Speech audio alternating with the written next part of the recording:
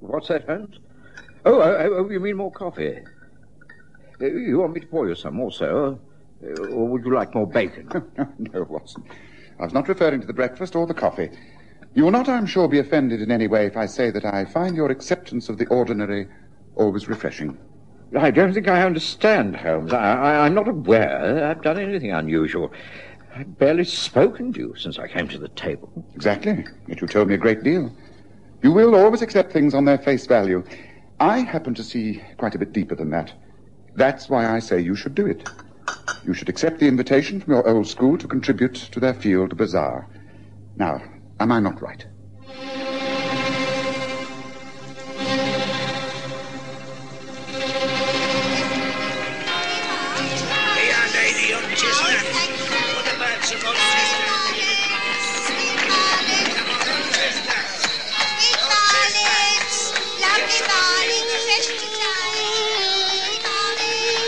We present the stories of Sherlock Holmes.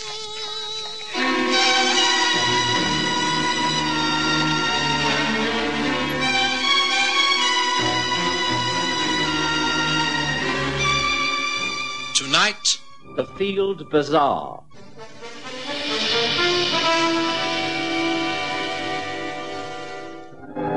In the early days of my association with Sherlock Holmes, I have to admit that I found him rather overbearing. In later years, I grew used to his manner, and after I'd married Mary and moved away from 221B Baker Street, I was able to laugh at my feelings of inferiority. But he was never an easy man to understand, and I will remember during the summer of 1885 being particularly disconcerted by his attitude. It was one of those lovely, long, hot English summers, days which cried out to be spent in the country, walks along narrow, leafy lanes filled with the drone of bees and the smell of honeysuckle. That's why, when our letter arrived on that August morning, I was very tempted, and Holmes knew this. I repeat, I should say yes. Holmes, I really don't know what you're talking about. I've just told you. You've been asked to help in the Oxley Field Bazaar, haven't you? Yes, that's correct, but I cannot for the life of me see how you know this. The letter has only just come to hand, and I've not spoken to you since I opened it. In spite of that, I would even venture to suggest the purpose of the bazaar. It's to gain funds in order to enlarge the school's cricket field. Holmes, there are times when I think you use some form of black magic. You really are a most excellent companion, Watson. You respond instantly to all my mental processes. Really, I can find you easier to read each morning than I do the daily newspapers. I'm sorry, I'm so transparent. I don't think it's unintelligent to be puzzled by your knowledge.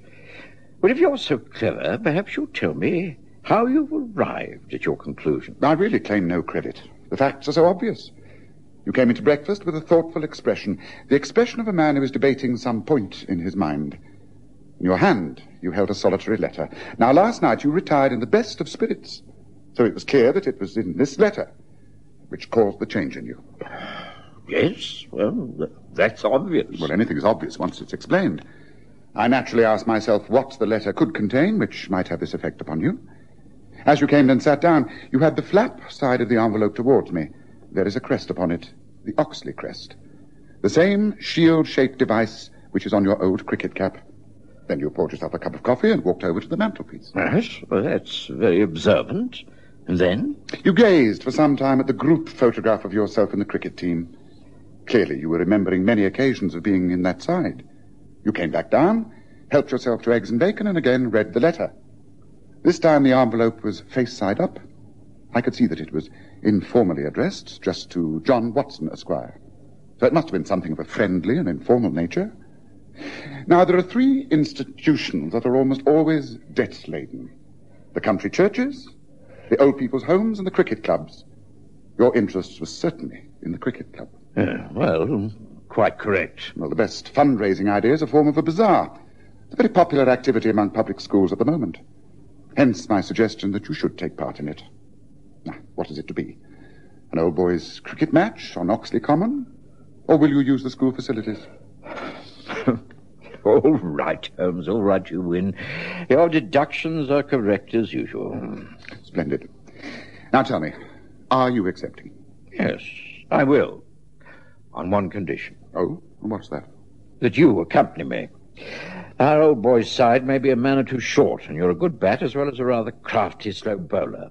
What do you say, Holmes? The weather's ideal. We stay Friday and Saturday nights at the Boar's Head on Oxley Common, get back here on Sunday evening. Very welcome break in the country. Now, come on, do say yes. To my surprise, Sherlock Holmes agreed immediately. I wrote off to Oxley School, accepting the invitation and placing my name down for cricket. I also mentioned that Holmes, while not an old boy, was prepared to help out as extra man should he be needed. The weather continued to hold good, and Friday saw us down at Oxley in good time. I'd known the Boar's Head since I was a student, and I was happy to find that it still maintained its excellent standards. That evening, the bar was crowded with visitors, all with one subject in mind: the next day's cricket match. Oh, I say. It's Watson, isn't it? John Watson. That's right. By Jove, don't tell me, Rufus. Matthew Rufus. Well, I haven't seen you in over 20 years. Must be every bit of that. I take it you're down here for the match tomorrow. That's right. Thought I'd like to support the old school, you know. Allow me to introduce you. This is Sherlock Holmes. How do? Colonel Matthew Rufus. How do you do? Have you studied the sides? A copy of the teams and batting order over there on the notice board. Yes, I did take a look at it earlier. It seemed very well balanced. Should be a good match. Hardly anyone I can remember on the list, though. Most fellows have simply sent in a contribution. Bad show. I think it's much more cooperative to turn up and do one's bit, eh? There are a couple of the old stalwarts there, of course. Thackeray and Monckton. I was all for putting them in the same side, but the committee thought it would unbalance the match. They're both fierce cricketers.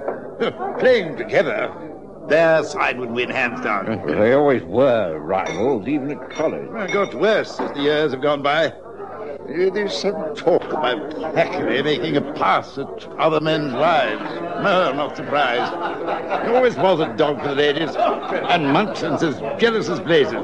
Ungovernable temper. Well, let's hope it doesn't find its way onto the pitch. Sure, it could well do. Monckton is a bowler of tremendous speed, but not all that careful. He's inclined to aim at the batsman more than the wicket. Oh, dangerous. Thackeray, on the other hand, is known to go all out to win, regardless of what happens. Yes, from what I recall, he's never been a popular man with the other side. Never takes a risk. Successful, but not really a sportsman. Plays to win. Doesn't care how it comes about. Yeah, that's right. Uses his pads too much. Never played an innings without 2 or 3 appeals for LBW. Rumour also has it that he'd often tried to square the umpires in his favour. Yeah, doesn't sound a very good sort. Well, neither of them are, in my opinion. The captains will just have to keep a tight rein, huh? Oh, that's your captain over there in the corner having a quiet pint. Charles Ellis, local chemist. Sound fellow. Take you across and introduce you, shall I? I met Ellis and a few other cricketers whom I didn't know. Holmes, never bored when there were interesting people around to study, puffed away at his meerschaum pipe and listened avidly to the local gossip. Time went by, and then Ellis and the Colonel were joined by James Monckton. Well, Monckton, ready for the game tomorrow? You're ready for anything, Colonel. Anything that your side and that lout Thackeray can dish up. Come on now, Monckton. That's not the spirit to approach the game with. It's a social occasion, not a private war. And that's all very well, Ellis. You're Thackeray's captain, and it's your job to see he plays cricket in the proper manner. But as long as I've known him, he's been utterly selfish out there in the pitch. He thinks only of himself, getting runs and blocking with his pads. It holds up the game and drags it out, just stonewalling until the spectators groan with boredom. I hope you give him some firm instructions not to apply those tactics tomorrow. Monckton, you know as well as I do that that's his style of play. But surely you can advise him to take a few chances. Go for some runs and give the crowd their money's worth. And as you say, it's a social occasion. Let's give him something to clap for. I'm sure he'll do his best. Well, if he plays his usual game, it won't be good enough. I tell you, now give him a run for his money. Starts that pad play stuff, and I'll pack my leg field and have him on the hop. Now, look here, Monkton. That's no attitude. That's no attitude in which to approach the game. Now, this is cricket, not a blasted vendetta. No, and you've got to remember that Thackeray isn't as young as he was. You start bowling bouncers and aiming for his body, it could cause him an injury. Well, that's too bad. It's up to him. I heard all that, Monkton. Didn't know I was at the bar just behind you, did you? Huh? No, Thackeray. Well, I don't care if you heard or not. In fact, it's just as well. Perhaps now your captain will give you some well-founded advice. I don't need any advice, not from Ellis or anyone else. I'm going to play my usual game. Just because you've never got the better of me, on the field or off, is no reason why I should change. It's a pity you can't change a lot of things. Your behavior as a man is almost as bad as your cricket manners. Now, look here. If you really want to get personal, everyone knows you're not much of a man in lots of ways. Ask your wife. Why, you dirty lout! You take that back or I'll not... That's enough. Colonel Rufus, take these men out of here. This be a respectable pub, not gymnasium. Hear me? If you want to fight, get out on the lane. Now, come on, it's time anyway. Time, gentlemen, please.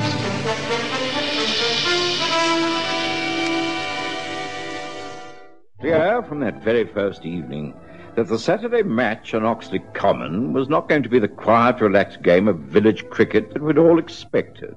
Most of us, from Colonel Rufus and George Biggs the publican, down to the lowest farmer's boy, deplored the bad manners shown by both Monkton and Thackeray.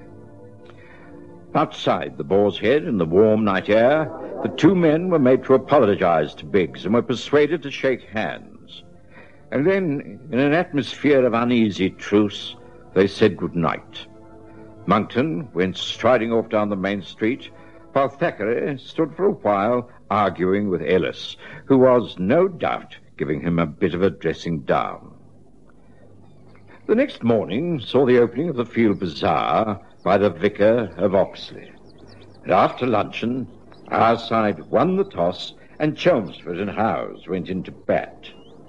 I noted that Monkton was not put on to bowl, and wondered if they were saving him for when Thackeray went to the crease, which seemed rather a dangerous plan.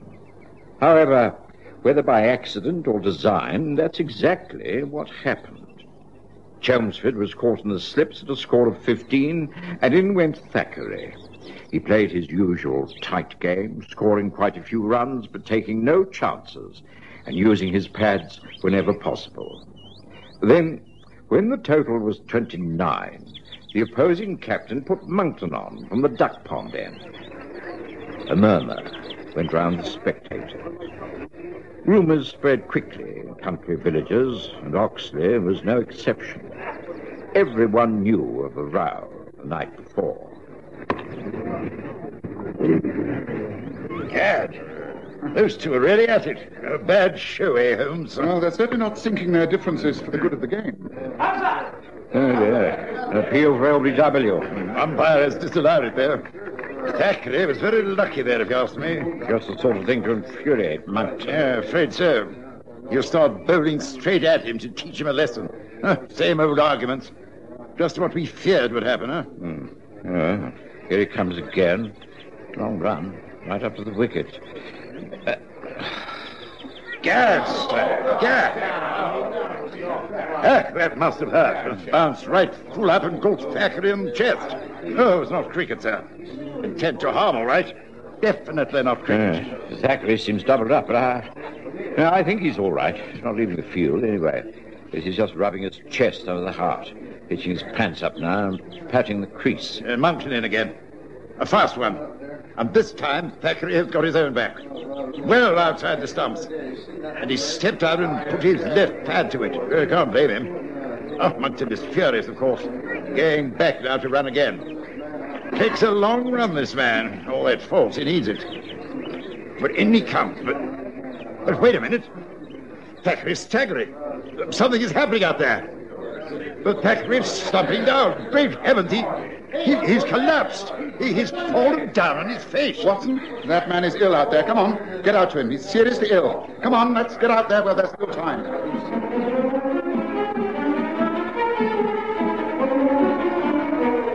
Holmes and I left our seats in the pavilion and, hurriedly followed by the colonel, we raced across the grass towards the cricket pitch. Game had stopped, of course, and a cluster of fielders gathered around the prostrate body of Thackeray. They made way for me automatically, and I knelt down beside him. One look was enough. The man was dead. What's the matter, Watson? You're a doctor. What's wrong with the man? I'm afraid he's dead, Colonel. Must have been that blow under the heart. We must get him back to the pavilion. Dead? All right, men. Lift him up. Carefully now. Alice? Yes. Please see that there's as little fuss as possible. Okay. Carry him off the field. The match must, of course, be abandoned, and I see that the police are informed. Monkton, please find the village constable. Police? What for? I mean, it must have been a heart attack. Why send for the police? Well, there must be an examination. Must make it official. I have no doubt about Watson's verdict, but things must be done in the correct manner. Give a hand there. Give a hand and keep the people back, for heaven's sake. Come along. Let's get some order into things. Come on. Thackeray's body was carried to the pavilion, and there a meeting extraordinary was held by the colonel. There was no panic. People were very concerned, but sympathetic and considerate. Sam Wiley, the local constable, was dispatched on his bicycle into Oxley for a carriage ambulance from the hospital. And shortly after that, Inspector Winters arrived. Well, there was really nothing much anyone could do. It was just a regrettable accident. At least, so we all thought at that time. I looked around the pavilion and found Sherlock Holmes carefully removing the dead man's pads. Holmes, what a tragic accident. That's what it appears to be, doesn't it? But as I'm always saying to you, Watson, you will take things at their face value. Oh, now, careful with these pads. I imagine the inspector will be in here at any moment. Things must be left to him, of course, but if he needs my help, then I will willingly give it. I think that for the time being, it would be better not to interfere. Holmes, you can't mean that this was not an accident. Of course it wasn't. I see what you mean. Monkton's intention to harm Thackeray at all costs. Yes, it's a very tricky situation. Right. Here they come now. Colonel, Monkton, and the inspector. Yes, well, we carried him in here, of course. Encouraged all the spectators to get back to the field bazaar. There's no sense in allowing this tragedy to ruin the whole of the charity. I understand, Colonel. I agree. But after the body is taken away, I'm afraid I shall have to go into things in rather more detail. For instance, Monkton, I shall have to ask you to come with me to the police station. Whatever for? Well, there will be an inquest. It's purely another formality, of course. I have no doubt it was heart failure. But heart failure caused by what? Everyone knows it was a blow to the heart by a cricket ball traveling at terrific speed. Now, wait a minute. I didn't kill Thackeray. I mean, it was an accident. I didn't deliberately kill him. Manslaughter is a very loose term, Monkton. There's a great deal of difference between manslaughter and murder. Manslaughter involves unplanned conditions and the like, accidents through negligence. But you are intent on causing bodily harm. There are dozens of witnesses prepared to testify to that. But that's ridiculous. An unlucky blow. Like a man who killed someone in a fight? Exactly. Sorry, the matter will have to be taken up. It simply can't be glossed over. Do you not agree, Colonel? It's not for me to say. You're the law, but... I'd seek advice from a solicitor as soon as you can, Monkton. Sound advice, Colonel. Come, man, you haven't been charged with anything yet. Let's get the body out of here. The carriage is waiting. Bring him out this way. There, go. That's it. Get the doors open, Peter. Well, Holmes, aren't you coming? No. No, neither are you. We are both staying here. But, Holmes, what do we do here? Very simple, Watson. Catch the murderer. Murderer? Quite. Thackeray didn't die of a heart attack. He was poisoned. Doctor, Holmes, you can't be serious. My dear Watson, have I ever joked about sudden death? You are a medical man, but you were just as taken in by the circumstances as anyone else. I examined the dead man and thought it looked more like poison than a heart attack, and I was right. Look, careful now. Study the dead man's pads. Here, let me show you. Now, you see, these pads are stiffened with cane struts, but here is another twisted thorn. That splinter of wood is impregnated with a deadly poison. The man died not directly after a blow under the heart, but immediately after a blow on the left knee. He stepped out, used his pad. The splinter tore into the flesh of his knee, and that's how he died. Then if what you say is correct, whoever organized this dreadful crime must have known that Thackeray would be hit on the pads. The whole of Oxley knows that. Thackeray was bound sooner or later to risk putting a pad out to a fast ball in sheer defiance of Monkton's tactics. The fact that he received a blow the ball before was simply coincidence, and one which worked very nicely as far as the murderer was concerned. But Holmes?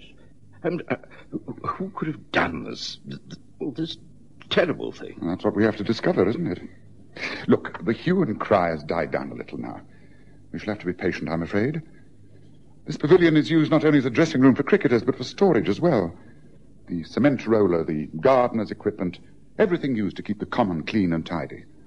There are plenty of places where we can conceal ourselves. Somehow I don't think we shall have long to wait. Yes, here, behind here. Yes, that's it.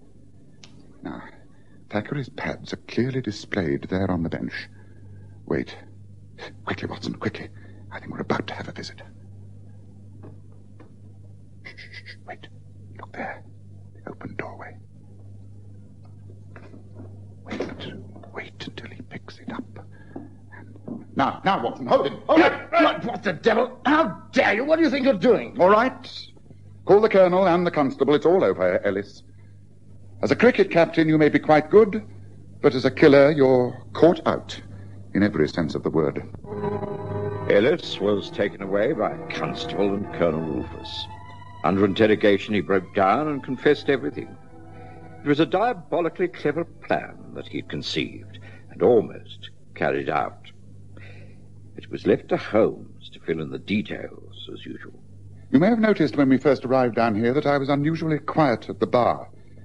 I was listening to the local gossip. It wasn't all about Thackeray and Monkton and their cricketing rivalry. There was a deal of talk about Thackeray's amours with the local ladies. Everyone thought he was after Monkton's wife, but quite a few locals knew that it was Ellis's wife with whom he was carrying on an affair quite openly. Ellis, being the local chemist, had no difficulty in obtaining the Brazil curare poison. It fades from the bloodstream in a matter of hours, and so would remain undetected. Oh, yes, it was very clever.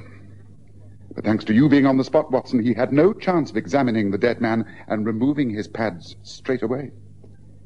I think we've made our contribution to justice and the field bazaar, don't you?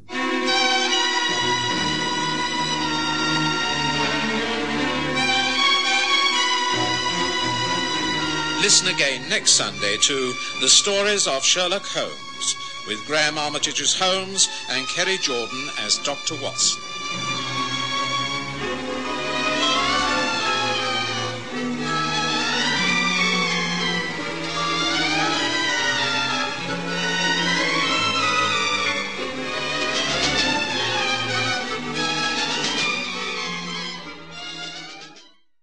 Okay, so we have the car payment, the rent, utilities, and the repair bill. What should we do? I know. I'm going to CashNetUSA.com. I can apply in minutes, get an instant decision, and if approved, we could have the money in our account as soon as the same business day. When you need money fast, be the hero. Go to CashNetUSA.com to apply for the money you need now. The exact timing as to when your loan funds will be available will be determined by your banking institution.